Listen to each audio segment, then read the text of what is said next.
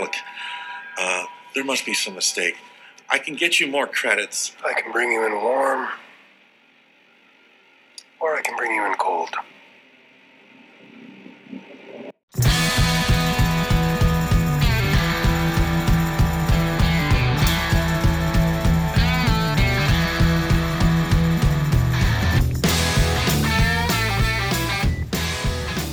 Oh, shit!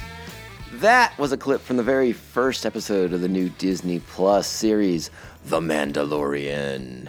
It happened. It's here. The Mandalorian is here, and I can't tell you how excited I am. One of the main reasons why I do this show is because I've always wanted to have a show to talk about Star Wars on. But what show is that? Oh, hey! Welcome to issue 53 of 3BZ Presents Popcast, a.k.a. the Tomcast Popcast. I am your host. My name is Tom, and this is our very special episode dedicated to the first episode of The Mandalorian. I don't know if I'll say it that way the entire time we do this series, but right now I like saying The Mandalorian. It's a lot of fun. So the first episode, it's here. Disney Plus is here. Despite all the glitchiness of the first day launch on November 12th. I don't know if you were having the same problems I was having first thing in the morning on November 12th. But yeah, it was a bit glitchy. But it did not take long for them to at least get us to the point where we could access the content, despite the fact that we couldn't really navigate the menus too easily at the time. But hey, first thing in the morning, I was watching The Mandalorian, and I ended up being pretty damn happy about it. So let's get into this episode. And listen, I think we should say right off the bat, actually, before we get into the episode, there's a couple things we should probably talk about. I'm going to get probably about as nerdy as I can possibly get with this, with our covering of the Mandalorian series for the podcast, because it's been mentioned before that I am a Star Wars fan. My fandom for Star Wars runs deep, real deep. And I am one of those guys. I read the books. I read all the comics, everything like that. I know the continuity. I know the history of the mythology. I know the stuff they don't talk about in the films. And I don't share that in public very often because it does not allow me to make friends very often because they know that I'm just the uber dork. And that's okay. So I keep it to myself, and I save it for you guys. So when it comes to this podcast, it just bubbles out of my mouth so much. I'm like frothing. I can't wait to talk about this stuff with you guys today. It's going to be so much fun. But we should talk a little bit about the Mandalorian. A little bit of the history of the Mandalorians, as far as what's kind of come before, as far as the Star Wars continuity. Now, some of you may know, for a long time, there wasn't Star Wars going on. And all we had were the comic books and the novels to kind of keep us going, give us our Star Wars fix. And it took a little while, but eventually they got around to bringing back Boba Fett and kind of showing more of his people and what they're all about. One of the most important writers for this was, in fact, a author named Karen Traviss, who wrote the novelization based on the video game for Republic Commando. I don't know if you guys remember that PlayStation game, Republic Commando. It was set during the Clone Wars, and you were part of an advanced recon team of clones, and you're out doing good deeds for the Republic against the Separatists. She wrote a novelization of the game. It actually kind of takes place after the events of the game. No, I'm sorry. Oh, I'm drawing. It's kind of concurrent to the events of the game, because the game ends. Okay, I don't want to spoil it in case anyone wants to go back and play it or read the books. But the two things sync up with each other by the end, and it's pretty great the way that all works out. What got even better, though, is due to the good response that the novel got, Karen Traviss continued to write books about the clone troopers, and she did some really remarkable stuff as far as just kind of detailing more of the clones' personalities and how, they're clones of Jango Fett, but they're each their own person. They each have their own identities. And part of that identity that was forged with them was from a Mandalorian who helped train them and instill in them the virtues of the Mandalore. And it's one of those things that just, they don't get into it in the films at all. I guess there's just not there's not enough time to follow a clone character around. But because of these clones' connections to Jango Fett, this trainer of theirs, another Mandalorian, instills Mandalorian virtues and Mandalorian beliefs and codes into them. It's a fascinating series of books. And then Karen Traviss was then allowed to jump into the main timeline and can kind of continue the saga of the clones. And this time she was able to incorporate Boba Fett into the mix. And they were fascinating novels. They were really, really complex and just showed how, just the wrongness of the Republic using essentially a slave army to fight a war for them. Just really, really complex stuff. Really, really good. I recommend the novels highly, highly, highly. And there's some really cool, badass stuff in there. Some amazing kick-ass Star Wars kind of stuff. The series never really got to finish, though, because what happened was Disney bought Lucasfilm. And when that happened, the old continuity was going to go away. Disney wanted to wipe the slate clean.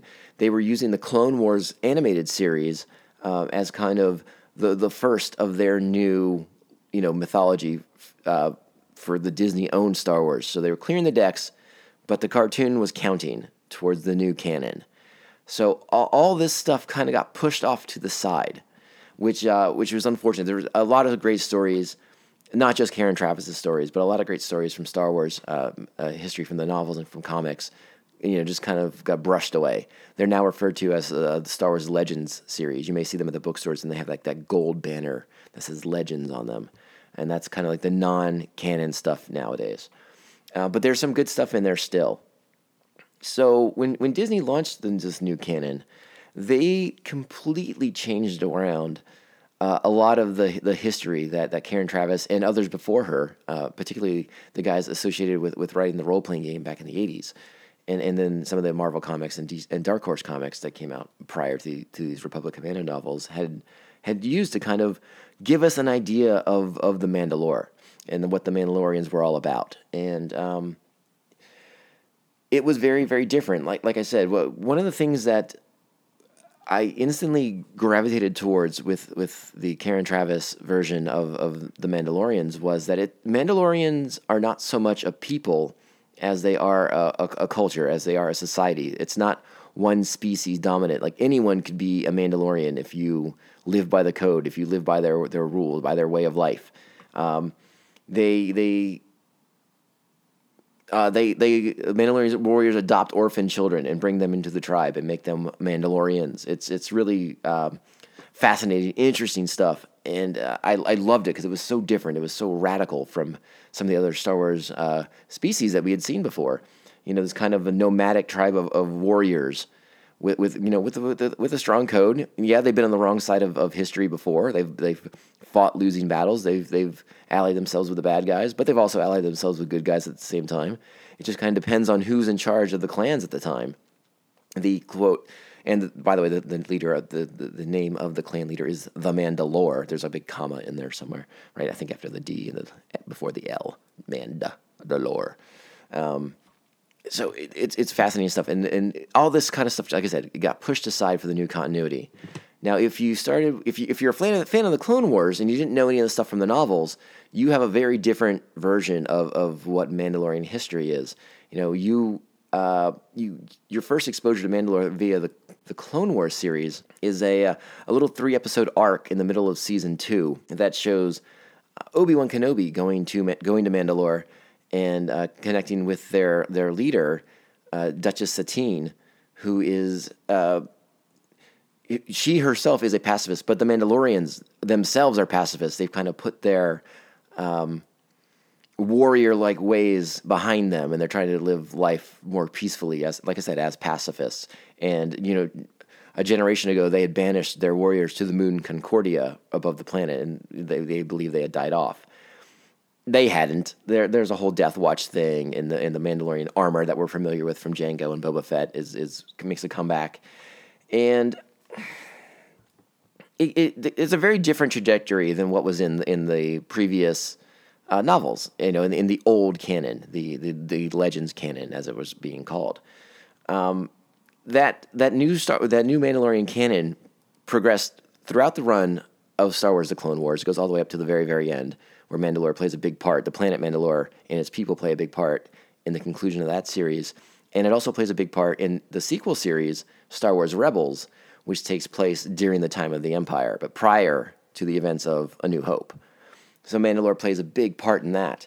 One of the things we're going to talk about on the show, because it comes up, a couple things pop up in this first episode of The Mandalorian that would seem to hint that they are bringing elements from that Karen Traviss run, from the previous canon, into current continuity. And this is something that Star Wars has been slowly but cautiously doing, bringing certain elements from those Star Wars Legends books and novels and comics and incorporating them in maybe a slightly altered way, just to kind of tweak it so that it fits the canon continuity that we're also supposed to be taking as the one true continuity.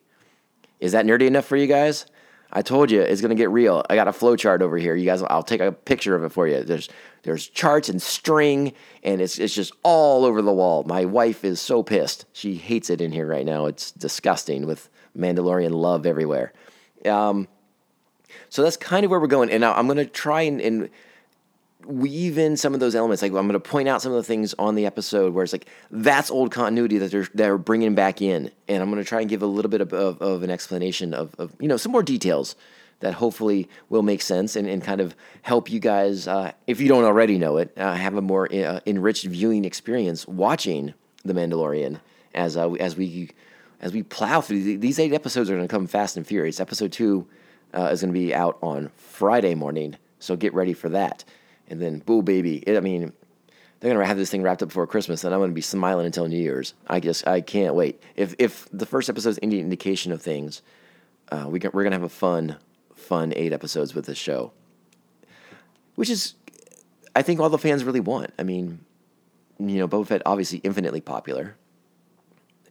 His aura, his mystique, I think that's going to bring people who are just even casual fans of Star Wars into this. They're like, hey, who's that cool guy with the masked helmet on? He's pretty badass looking. So that's kind of the little bit of a history thing I want to get into.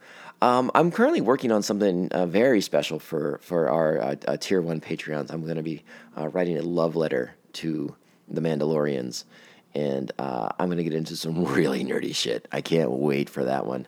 So if you are interested in our Patreon, you should head over there and check that out. It's www.patreon.com/TomcastPopcast. And while I'm at it, I should share the rest of our social media. You can follow along on Twitter at Tomcast_podcast and on Instagram at the Tomcast_podcast. And while you're at it, we also have email. Can you believe it?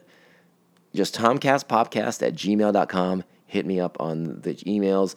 I'd love to read your emails on the show, so let me know if I can do that, or if you'd rather just, if you're just going to chastise me, I may not read that one on the show. And this also, if you're interested, you're on the Apple iTunes, 5-star reviews go a long way helping us out, so think about that. All right, folks, let's do it. Let's get into The Mandalore, but here, let's just do one more clip from the episode to officially kick things off. Please lower your blaster. Have them lower theirs first. We have you 4-1.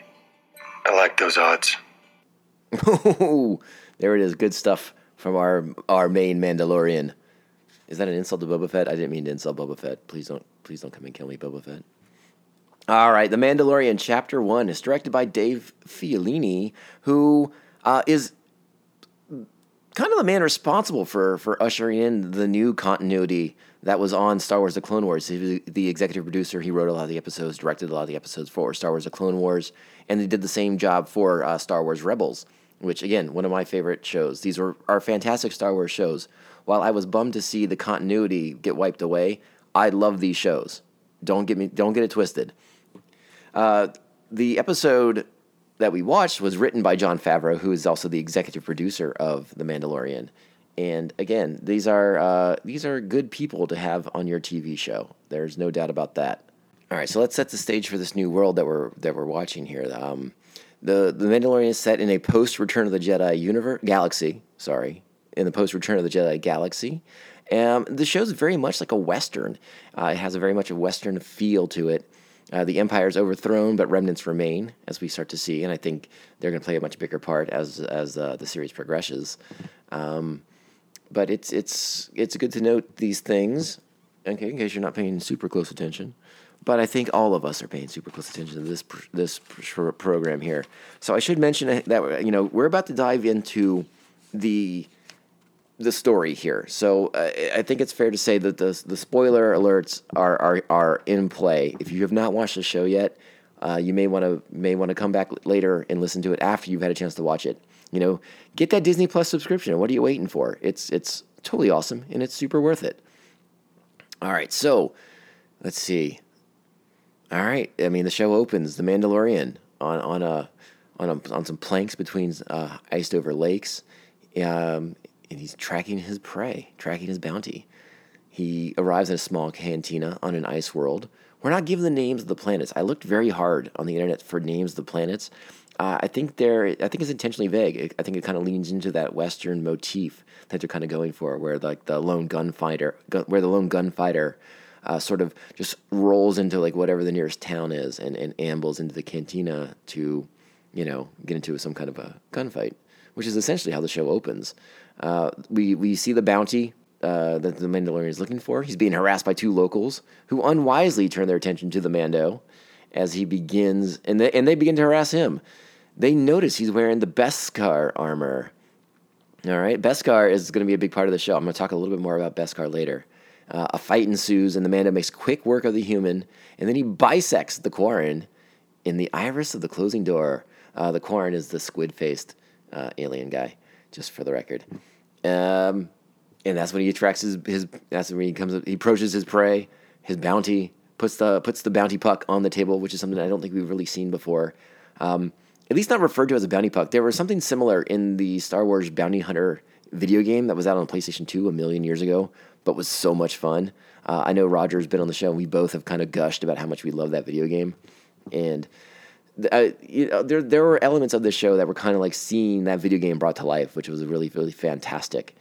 After this, we get, the line that we open the show with. I can either take you in warm or I can take you in cold. And I thought that was a really strong way to open the show. The Mandalorian doesn't talk much. It's typical of, very reminiscent of Boba Fett in that sense. Mando talks through action, not through words. And that's a awesome thing. By the way, you're going to hear me say Mando a lot because that is, at least in the Karen Travis world, Mando is a very popular abbreviation. Karen Travis came up with an entire language for the Mando. And I may break into some of it every now and then when I really feel like nerding out. But I want to kind of ease you guys into the nerdiness in case you felt like I threw you into the deep end when I was kind of going into that history. It gets so much deeper. It's so much deeper, the nerdery that I have in this brain of mine. I can't remember a lick of anything I learned at San Diego State, but I still know a decent chunk of Mando, all right? Just because, in case I run into the one guy who knows it too, we can have a conversation. It's fantastic. So he's our hero, the Mandalorian, is escorting his bounty back to where his ship is. But like I said, we're on this strange ice world where it's just like lakes, just iced over, and you have to walk on these like narrow strips of planks to get where you need to go. Now, our hero needs to get a ride back to his ship, so he approaches a Kubaz, who I don't know if it's possible there's a Kubaz cameo in Rogue One. I can't quite remember at this moment. There may have been, but a Kubaz, and for all you big nerds out there who may remember, if you remember Garindin from A New Hope, he's the long-snouted spy for the Imperials on Tatooine. He rats out Obi-Wan and Luke. That they're going to be at that they're meeting up with Han Solo at Docking Bay 94. It's crazy. So to see one of those aliens was pretty rad. But then also we got to see something totally new. This long-snouted alien summons a speeder via a flute. It plays with its snout. So that was kind of fun. My goodness, we've never seen anything like that before. Now the interesting part is the first speeder that pulls up to take them across the lakes to the ship. Is piloted by a droid. and the first thing out of the Mandalorian's mouth is no droids. So I'm kind of curious, like the aversion to droids, like why does he not trust droids? Is there a whole thing? Obviously droids can be reprogrammed. So I mean, there's just kind of like a natural paranoia about having droids around. We'll get to more droids later, but it was something that I kind of caught my attention. I was very curious about that because a lot of times in Star Wars, it's I don't want to say it's kind of become a cliche, but oftentimes in Star Wars, and not just in the movies or the TV shows and the animated series or whatnot, or even the video games, it's very common for the heroes to have robot sidekicks with them. So I love the fact that we kind of like dispelled that almost immediately from this show, that he has some kind of an issue with droids. All right, so we get a nice little cameo from Brian Posehn as the speeder pilot who does take them after the Kubaz summons another ship, a speeder. A speeder a little reminiscent to Luke's from A New Hope too, which is a nice little nod in that direction. All right, so we get to the ship. So Posehn takes them to the ship. We hear about these Ravenaks, because Posehn's kind of scanning the ice, with these look like kind of thermal binoculars almost, trying to track these Ravenaks. So he pays up, gets the heck out of there. Speeder pulls away. The bounty's watching as the speeder pulls away, and that's when a Ravenak crashes through the ice and destroys the speeder. And what is a Ravenak? Well, it looks like a giant walrus, basically. I mean, these giant tusks come down, and it attacks the ship. It latches onto the ship, and the Mandalorian has to go and deal with that to free the ship from the Ravenak. And this is when I noticed something that kind of happens quite a bit in Star Wars in particular, but lots of great sound effects from classic Star Wars movies pop up in the show, especially in these opening scenes. And it was very, very cool to hear some of these awesome scenes. Or awesome sounds, I should say. So if you want to get a chance when you watch it again, because you should watch it again. I've watched it 4 times. What are you guys doing? Let's watch it again. Let's all get together and watch it together. Wouldn't that be fun? We'll do like a Google Hangout and watch it. I'd be down for that. So I like that kind of stuff. That's, again, anything that kind of gives a nice little nod to the original trilogy is always a nice little thing. All right, so our hero gets away with his bounty in tow, and the bounty starts trying to make small talk, a little chit-chat in the cockpit. The Mando's not talking. That's not what he does. So the bounty makes a plea. He's like, I gotta go to the bathroom. And he's not going to go to the bathroom. But we do get to see a toilet in the Star Wars universe. I'm pretty sure this is the first toilet we've ever seen in a Star Wars depiction ever. So that's pretty cool. You get to see a space toilet, folks. What other shows is showing you space toilets? I can't think of one. So the bounty's down below now, and he's kind of messing around. He kind of finds the armory, and he doesn't want anything to do with that. And then he kind of stumbles, something catches his eye. He kind of goes towards it, and what does he find? Oh, and I should say, while he's doing this, the bounty is kind of making idle chit chat, kind of trying to let the Mandalorian know that nothing suspicious is going on down here. Everything's A-okay down here, and we get a reference to Life Day. I mean, come on, that's deep cuts for Star Wars fans right there. If you're not familiar with Life Day, it is the universally hated, I guess might be the best way to put it, Star Wars holiday special from, I think it was like 70, maybe 77, 78, right around that time. You can find it on bootlegs all over the internet, but no one, it's kind of been disavowed by Star Wars, by Lucasfilm. They admit this is a horrible idea, a horrible mistake.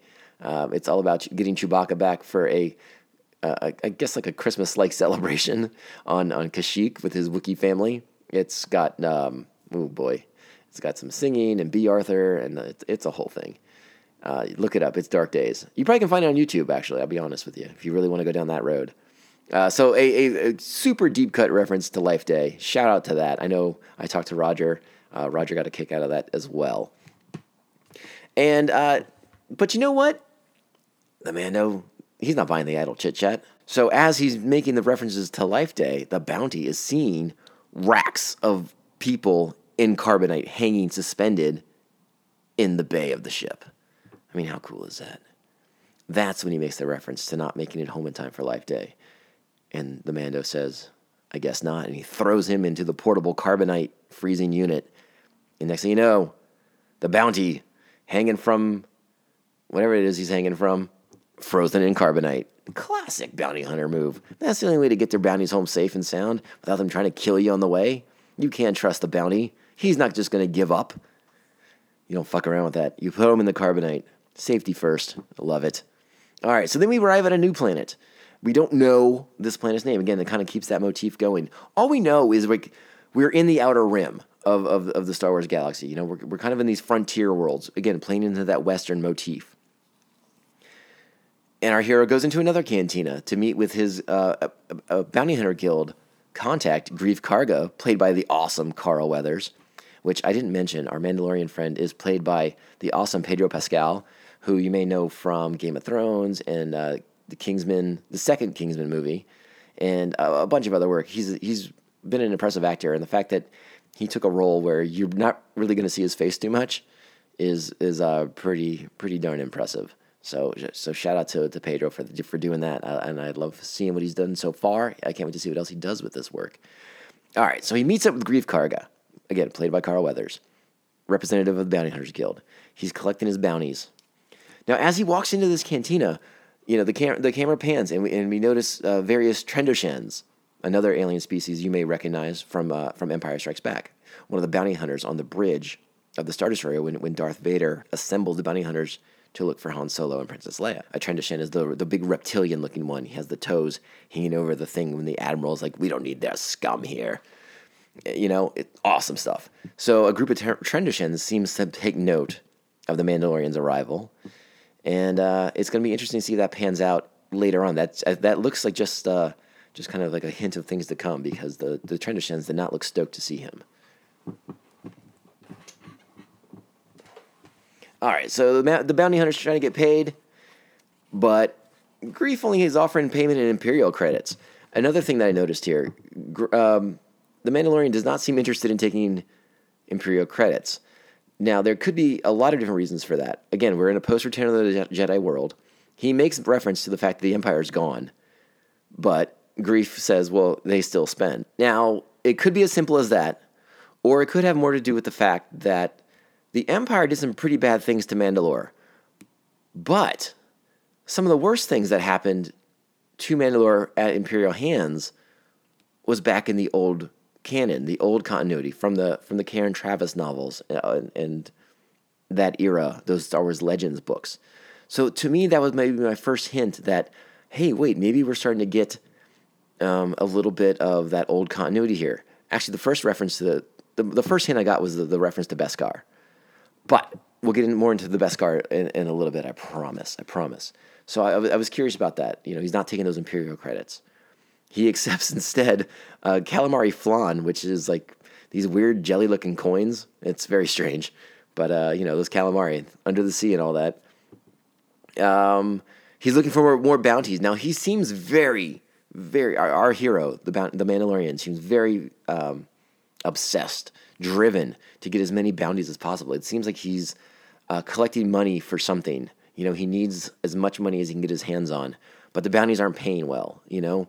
There's a line, he asks Greef how much, you know, what's the highest bounty that he has, and it's 5,000, and the Mando replies, that's not even enough for gas or fuel. He says fuel, you know, because he's more sophisticated than I am. So that sets the stage for Greef to offer the Mandalorian I wouldn't say a once-in-a-lifetime offer, but a special contract off the books. It's a face-to-face meeting they refer to it as a direct commission, which would seem to imply deep pockets. So this is kind of like a big payday. One big score for the Mandalorian here. It looks like he's looking for that sweet payday, and this client might be the guy to give it to him. So the Mandalorian he's going to go to his meeting, and we get a little bit of a trip around this kind of strange outpost that he's at. And another kind of nod we get, a first little a glimpse of this world is we see Jawas. Jawas are here. So that's pretty crazy, right? Get to see a Jawa. Different kind of Jawa, not on Tatooine. But they're looking for junk still. Jawas aren't that different. All right, so he gets to the meeting point, and we get even more references, all right? At the meeting point, at the door, we see an eyeball droid, like the one from Jabba's palace, that greets him. The Mandalorian shows him the meeting shit, access is granted. And then we see a gonk droid. Again, the gonk droid from the Sandcrawler in episode 4 in A New Hope. Gonk. You remember Gonk. Come on. Don't make me be the dork here. You know who Gonk is too. So we see a gonk droid, which is pretty awesome. Gonk escorts him to the end of the hallway. The door opens to the room, and we see, just 4 stormtroopers casually hanging around. Now, these stormtroopers are clearly remnants of a fallen empire. Their armor has seen better days. There's no shine on them. They're pretty beaten. You see the stormtroopers with their E11 blaster rifles, and it's Star Wars time. They're not monkeying around anymore. So the Mandalorian enters the room, and there's seated at a desk is an Imperial who is referred to as the Client. We don't know what kind of Imperial he is. Perhaps he's a Moff. Perhaps he's a former Imperial governor who is out of power. It's clear that these Imperials are kind of hiding out. They're laying low, and this Imperial Client, has a job for the Mandalorian at the behest of a doctor named Dr. Pershing. Except instead of offering like the big payday, at least in terms of credits that the Mandalorian's expecting, he's offered payment in Beskar. Now, let's talk about Beskar for a little bit. This is a good point to kind of get into this. Beskar is an iron ore metal that was found only and exclusively on Mandalore. In the old continuity, in that Karen Traviss Legends canon that no longer exists anymore, the Empire shows up on Mandalore and basically takes it over and strip mines the entire place for Beskar, because it is one of those alloys that, it is a metal that is insanely strong. It is one of the few metals that can easily repulse blasters, which we see in the show, but it can also repel lightsaber blows. Again, very, very handy, especially if you're a Mandalorian warrior who likes to engage in combat with Jedi Knights, as some of the old mythology and stuff would imply. So Beskar is not only insanely valuable, it is insanely valuable to a Mandalorian. It is from their homeworld, a place that they were, in the old canon again, displaced from. So another sign that perhaps we're weaving some of this old canon back into Star Wars mythology. There is some really great stuff with Beskar that comes up in some of those, like I mentioned, those Karen Traviss novels, particularly in the Luke Skywalker era novels that they get into, where Boba Fett forges gauntlets made of Beskar so he's able to grab lightsaber blades. It's fucking awesome. And Beskar obviously playing a huge role in this show. I was going back through some of the old episodes of Star Wars The Clone Wars and Star Wars Rebels, and I couldn't find any references to Beskar in the episodes I was able to watch before recording this show. I'm still kind of investigating, but I do feel like Beskar is the first reference to the metal since the old canon was kind of wiped away. If I'm wrong on that, let me know. I'm still investigating that, but this is what's in my mind right now. It's like they don't refer to Beskar at any other point on Rebels, on the Clone Wars. So again, another sign to me that they're bringing in some of that old continuity and kind of fitting it in to the new canon. So, and it seems to jive, because this Mandalore seems to have a grudge against Imperials. He seems to have a connection to the metal. He seems quite stoked on getting his hands on the metal. So he agrees to take the job with the Imperial Client for a container full of Beskar. But he gets a down payment of a small square of Beskar, which is, like I said, it's insanely valuable. But the value to a Mandalorian warrior is even more so, because now he's able to use it to forge more armor and weapons to use for his quests that he's on. And again, he's taking jobs as a bounty hunter, but I suspect that he's really has an overall goal that we aren't aware of just yet. Probably not that hard to figure that one out, right? So after leaving that meeting, and at that meeting is where we get that second sound clip that we heard before we lead into the show about I like those odds. Again, great exchange there. Good times. When the Mandalorian talks, the words mean a lot. So always remember that. Okay, so after the meeting with the Client, the Mandalorian heads to an enclave, basically, and it's a place where other Mandalorians are. A handful of other Mandalorians playing. It seems like they're kind of just killing time, biding their time. Playing a couple games here and there, just kind of surviving. Like it looks like they're kind of laying low as well. It's hard to say what's going on there exactly. I'm sure we'll get more information about that as the show kind of plays out. So the Mandalorian arrives and he's meeting with the Armorer. And the Armorer, he presents the Beskar to the Armorer, who forges him a new pauldron, which is a piece of shoulder armor. Now, again, we're talking about some of the old Mandalorian lore here. That's from the Legends canon that doesn't count anymore. But there was part of that old canon was that the Mandalorian Armorer was the only person who could forge the Beskar armor. That it was a closely guarded secret, and it was forbidden for them to share that technique, that knowledge, with outsiders who were not of the clans. And again, I don't know how much of that continuity we're getting into, how much of that we're going to use. So, I mean, obviously the Empire is able to do something with the Beskar because they've shaped it into these little square little chips. So I don't know. Again, there's 7 more episodes to go. It's going to play out, but it was interesting to see a Mandalorian Armorer who is a high-ranking member of the Mandalorian society, and again, so you're getting little peeks into that cool society. And now what happens is, so the Armorer forges this new pauldron, and as it is presented and placed on the Mandalorian, our hero, she makes reference to the fact that the excess Beskar will go a long way to helping sponsor many foundlings.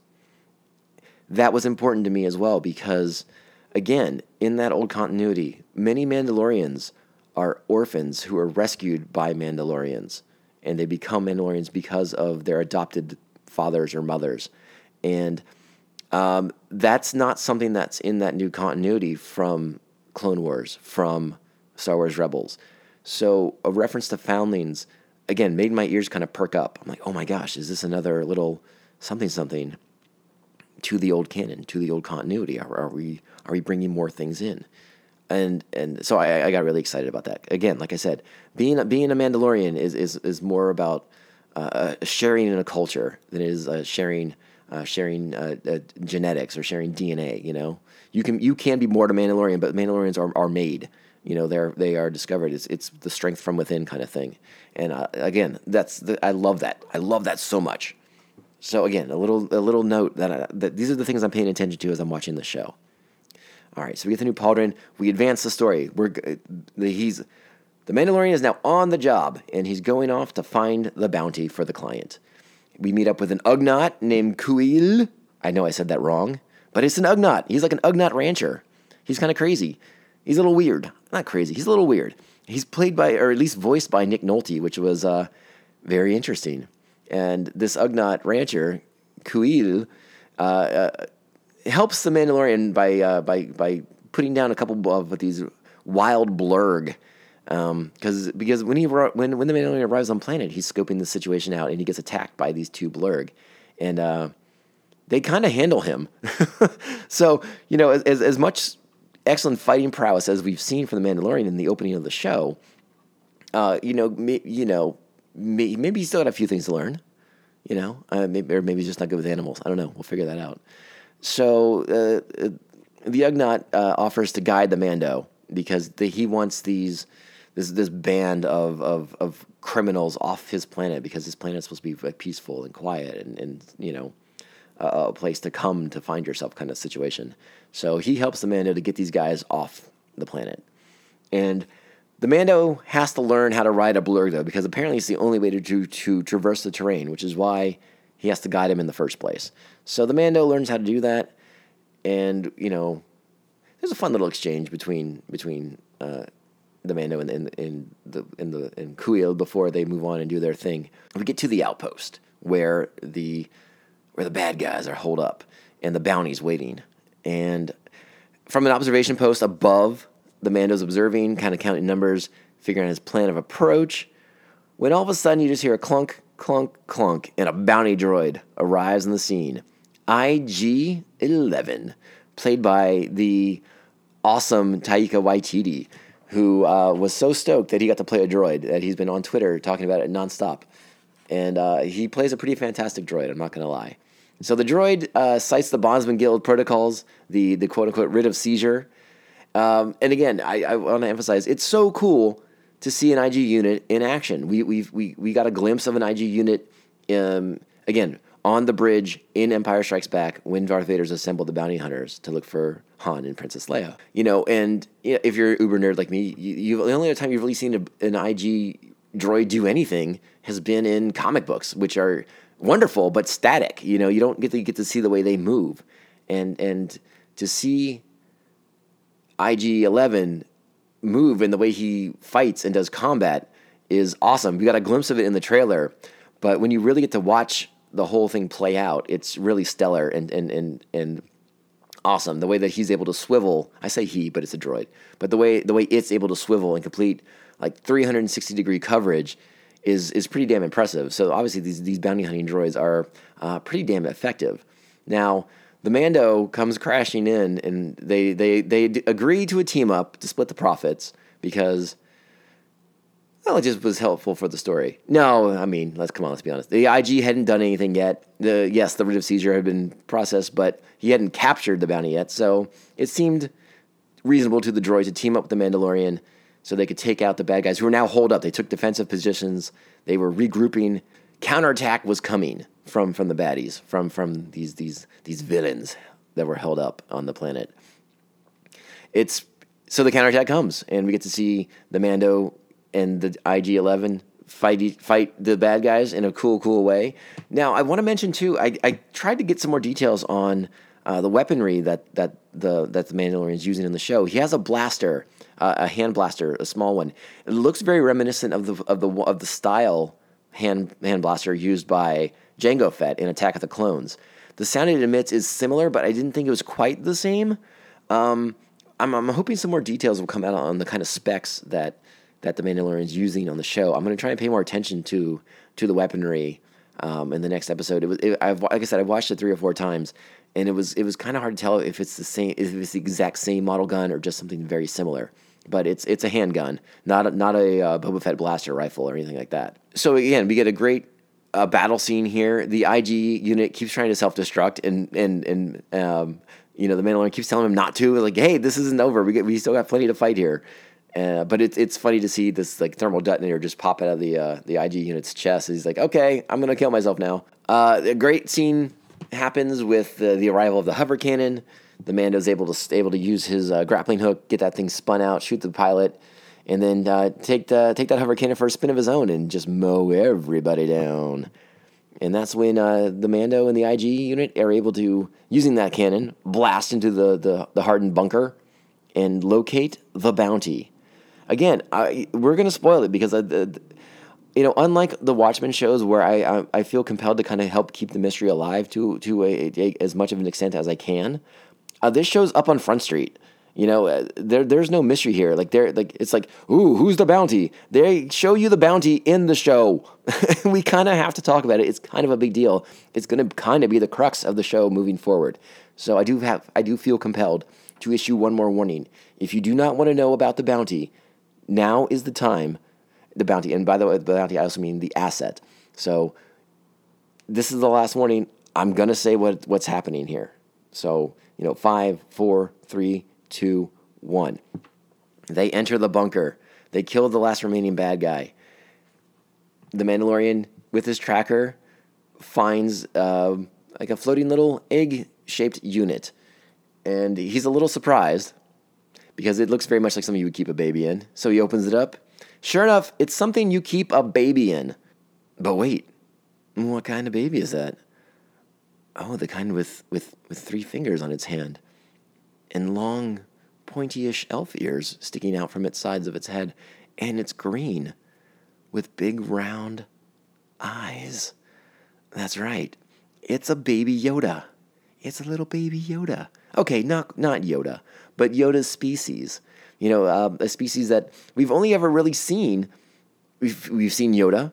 In Phantom Menace, we saw Yaddle. And if you're a big fan of the video games, you remember Knights of the Republic, and they had Vandar Tokar, the Jedi Master from that video game, was of Yoda's species. Yoda's species has been one of the most, I don't know if guarded is the right word. It's just something that no one's ever been allowed to go into. It's like George Lucas's big secret. And now that he's not in charge anymore, I guess we're going to get to play around with Yoda's species to a certain extent. I don't know how much we're going to get involved into the species, or if it's just I don't know. I don't want to. Again, I kind of hate speculating, but that was a cute baby. I'm not gonna lie, that Yoda baby is cute. So we have to ask ourselves some questions now. Whose baby is this? Question number one. Why is it being held by these killers and assassins and bad guys? What's the deal with that? Why does this Dr. Pershing want the baby? And why is he working with this Imperial person who's referred to as the client, all right, played by Werner Herzog, by the way. So why is Pershing teamed up with this Imperial person? What's going on here? We have a lot of mysteries.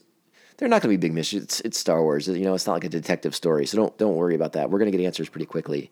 And if you paid attention to any of the pre-show promotional stuff, I mean, we know Giancarlo Stanton's character, Giancarlo Stanton, my God, Giancarlo Esposito's character is forthcoming, and he's an Imperial Moff with all kinds of Death Troopers and Stormtroopers at his disposal. He obviously has a vested interest in the Yoda baby, but we don't know the connections. We don't know any of that stuff yet. What's pretty cool is the way this episode ends. We see the Yoda baby. IG-11 wants to kill the Yoda baby and collect the bounty and call it a day. The Mandalorian is not going to let that happen. As we've established, as they establish in the show, the Mandalorian himself is a foundling, is an orphan. So he sees this orphan child, and he sees something of himself. I think of an innocent person who's about to be killed by a terrifyingly large, skinny robot. And so the Mandalorian does the only thing he can do. He kills kills is, again, a strong word. He ends the existence of the IG-11 robot. A nice little shot to the head. And that's actually the clip we're going to use to end the show today. So I'm going to play that for you guys too, because it's pretty cool. Again, I didn't go into some of the details, like some of the ways that the client tricks. Tricks is a strong word, but misleads the Mandalorian into accepting this bounty, because he says that he's looking for the bounty, the asset that they're trying to collect is 50 years old. This baby apparently is 50 years old, but as we know, Yoda's aged very, very differently than humans do. So he's rather the Mandalorian is rather surprised to find a baby, at the very, very least.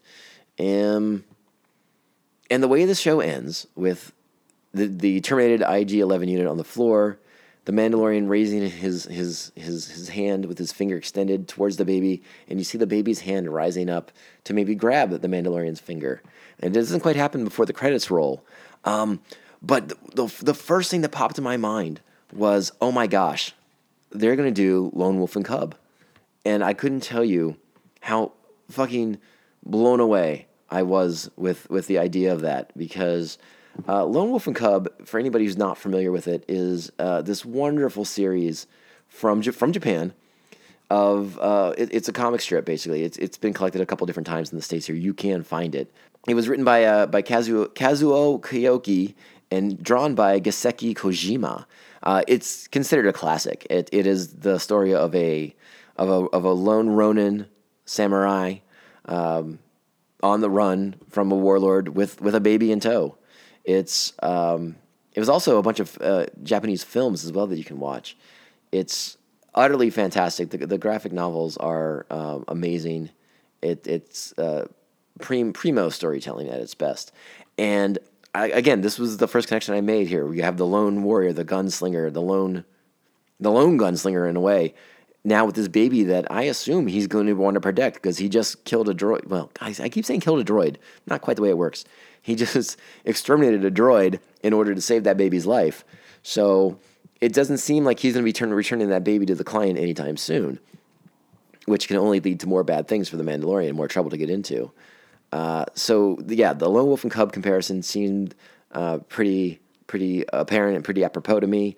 And what's also cool about that is, I mean, thinking back to, again, you go back to the original Star Wars, to, A New Hope, and much of the structure of A New Hope is owed to another Japanese film, The Hidden Fortress, directed by Akira Kurosawa, one of Kurosawa's, 5-10 best films. It's fantastic, and again, a lot of that structure from The Hidden Fortress, George Lucas used for A New Hope. It just makes a certain amount of sense that we tie in those Japanese film elements that are so influential in Star Wars, because that's something that I don't think has really been given a nod to in quite a while. But a lot of Star Wars roots are in Kurosawa films, in Japanese cinema. Remember Lucas himself, a big cinemaphile. I mean, he loved samurai movies. He loved the movies of Akira Kurosawa. So it makes a certain amount of sense that Jon Favreau would realize that and kind of structure his Mandalorian show kind of the same way. Again, I could be wrong. Maybe this goes a complete different direction. But I really like the idea of this Lone Wolf and Cub thing, the lone Mandalorian protecting the Yoda baby from the evil Imperial warlords who are out to get him. Now, why are they out to get him? Why do they want this baby? Again, these are the questions we have to wait for. But we're going to find out. We're going to start getting answers very, very soon. And I can't wait to talk more about that. Now, that's pretty much where I want to end things. The only thing I didn't mention was the army of bad guys seem to consist mostly of Klaatu's and Niktos, which you may remember from a lot of those guys were the kind of guards in Return of the Jedi that Luke and Han shoot off of the sand barge and stuff like that. They kind of play common thugs throughout the Star Wars universe, Star Wars galaxy, if you want. So that was interesting. But again, so much good stuff to start with. I feel like we are off on a real strong start for this show. Like I said, we have the Mandalorian played by Pedro Pascal. The client is Werner Herzog. The armorer was played by Emily Swallow. Grief Karga, Carl Weathers. IG-11 was Taika Waititi. I'm assuming he's done with his part for the show. But we got a lot more people coming on the show. You guys, if you're paying attention on the internet, you've seen the casting. You've seen what actors are going to be coming into the show. We don't know much about the characters. A lot of this show is like very, very hidden, and I like that. I like knowing that we're going to be able to watch something and not have it ruined for us, which I'm very excited by. Real quick review the questions we have to ask. Whose Yoda baby is that? Why does the Empire have a Yoda baby? What do they want to do with the Yoda baby? Why does Dr. Pershing so interested in this Yoda baby, getting the Yoda baby back alive? I just like saying Yoda baby. But let's also ask the questions about our Mandalore. Who is our Mandalore? What connections does he have to the events going on in the show, in the Star Wars galaxy at large? Apparently his identity is obviously a mystery to us, but there is that scene with the armorer where she asks if his sigil has been revealed yet, to which he replies no, and her response is something along the lines of, soon it will be, or it will be soon, something along those lines.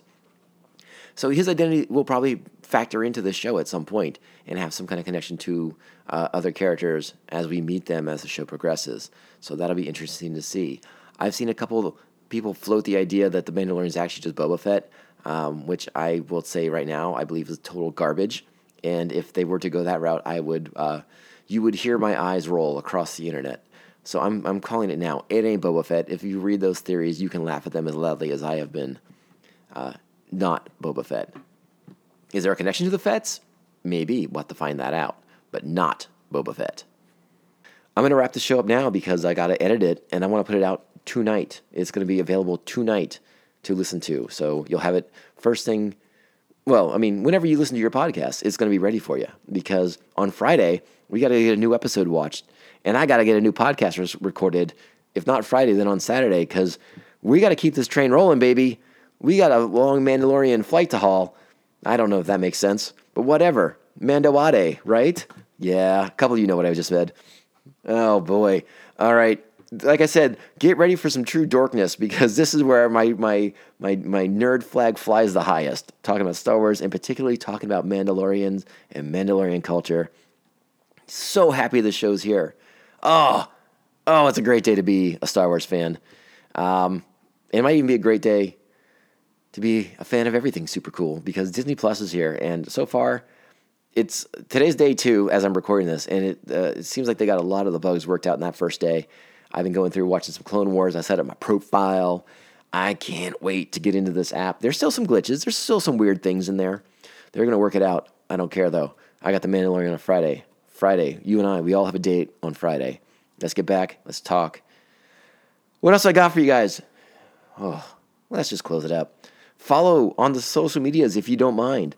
At Tomcast_Popcast on Twitter. At the Tomcast_Popcast on Instagram. And email at TomcastPopcast@gmail. And if you guys are a fan, want to help out, make a generous contribution to keep the show going as best as we can, head over to patreon.com/TomcastPopcast. You can sign up and become a member of Pophead Nation. It's a pretty cool place to be. I like being there. It's a lot of fun, especially on days like today where I get to talk about Star Wars. It's been a long time coming. I feel like we've been talking about this show for a long time, and it's finally here. All right, guys, let's wrap it up, but not before we thank our current Patreons, the Aspen Hill Chody and the spectacular Brian Broussard. Thank you, guys. Thank you for joining Pophead Nation. That's all the information I got for you. We'll close it out with one more awesome sound clip from the episode. Other than that, ciao, babes.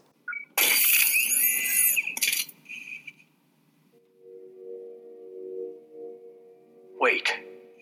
They said 50 years old. Species age differently. Perhaps it could live many centuries. Sadly, we'll never know. No. We'll bring it in alive.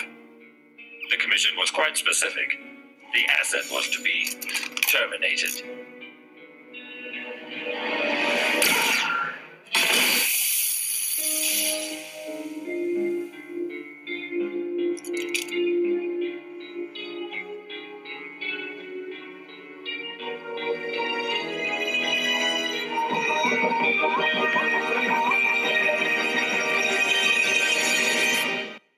We're not gonna be fucking sucked this year! We're the Stanley Cup champions!